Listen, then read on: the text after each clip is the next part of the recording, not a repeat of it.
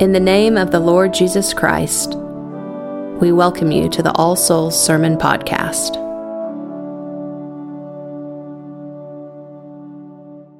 In the name of the Father, and of the Son, and of the Holy Ghost. Amen.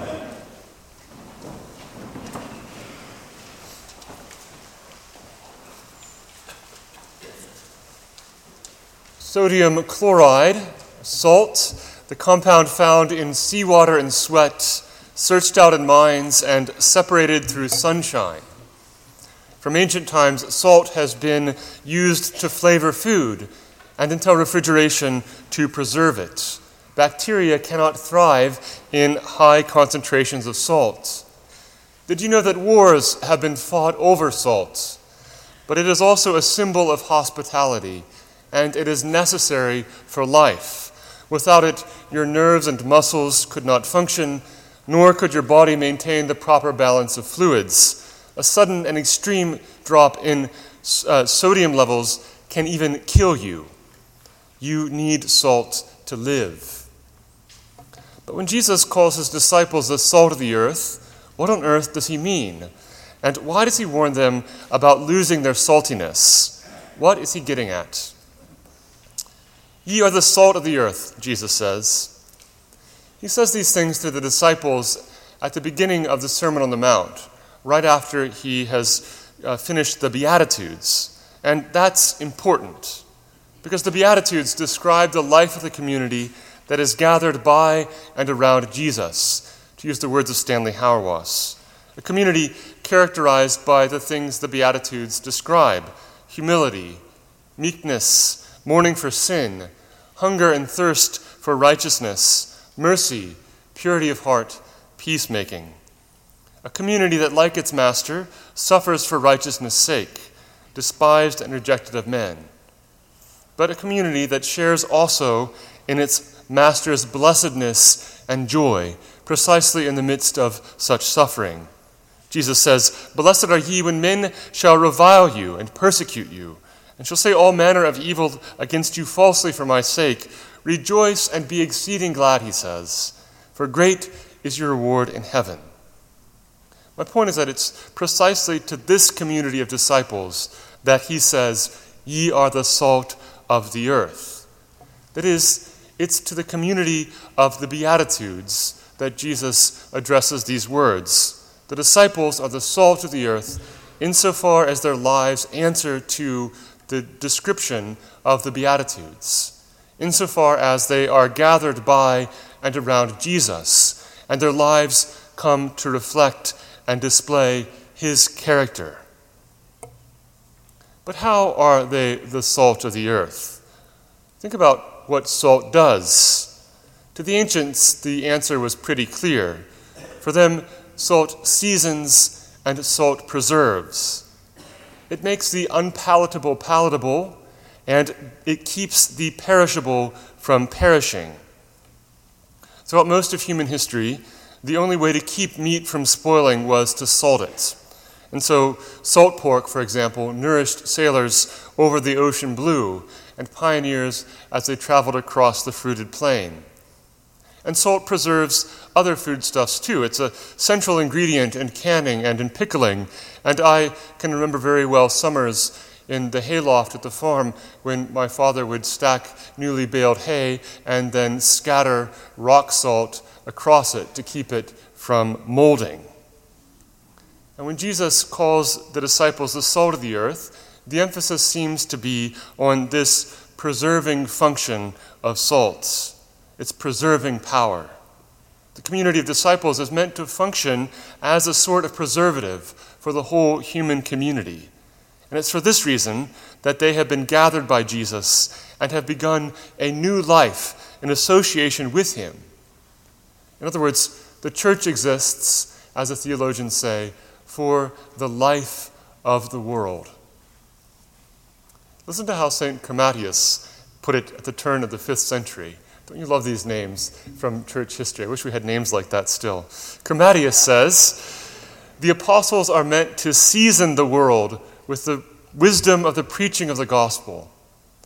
They are thus made the salt of the earth, because it is through them that we receive the words of wisdom and are transformed. Transformed when we are reborn by the water of baptism, by faith in Christ Jesus, and by the inspiration of the Holy Spirit, pass from earthly things to a heavenly birth.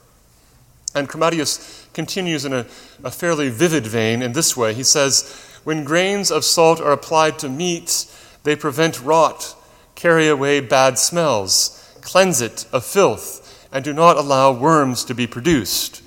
So too the heavenly grace and faith given by the apostles works in us in a like manner.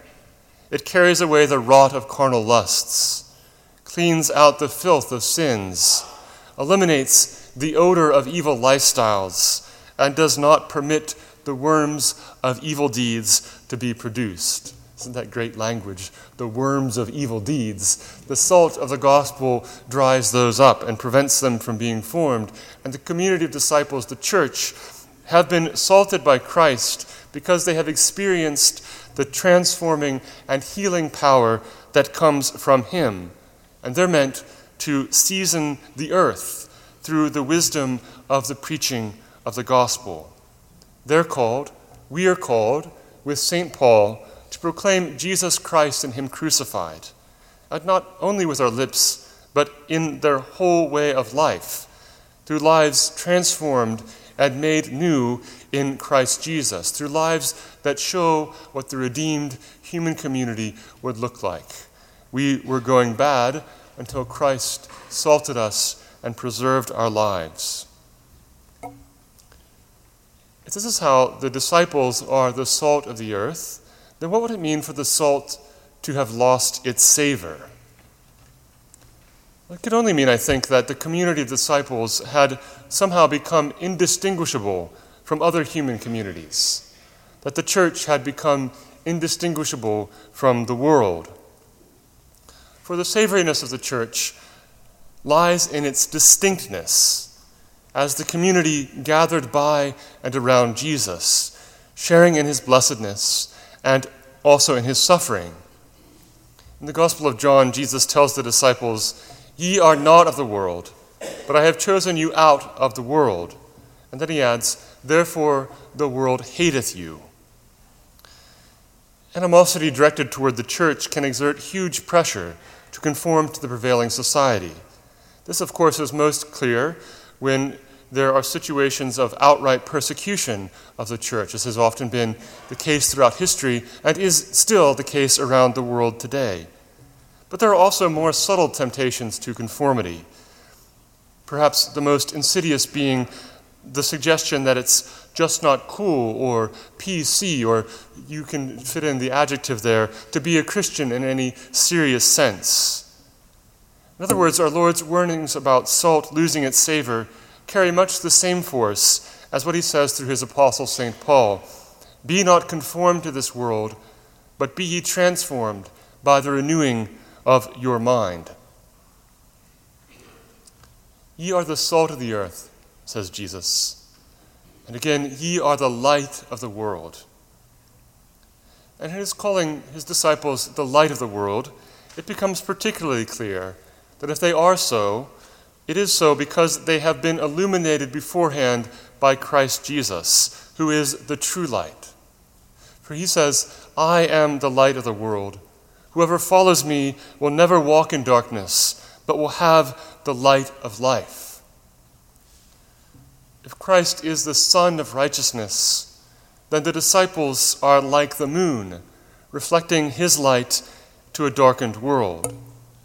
Any light that we have is not our own, but it comes from our Master. It is his light that we display in the world.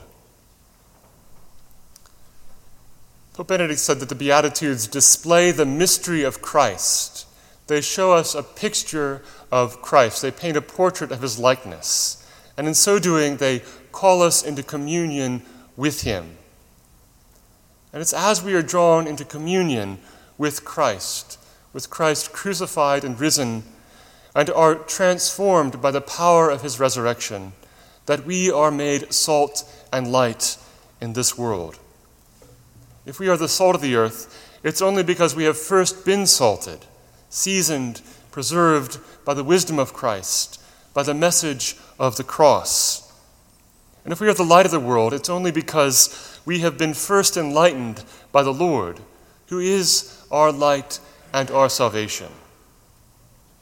The psalmist says, "One thing I have desired of the Lord, which I will require, even that I may dwell in the house of the Lord all the days of my life, to behold the fair beauty of the Lord and to visit his temple."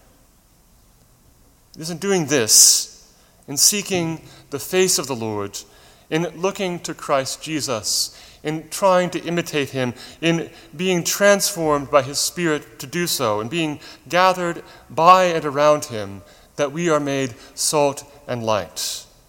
And so let us look upon him and be radiant, as the psalmist says.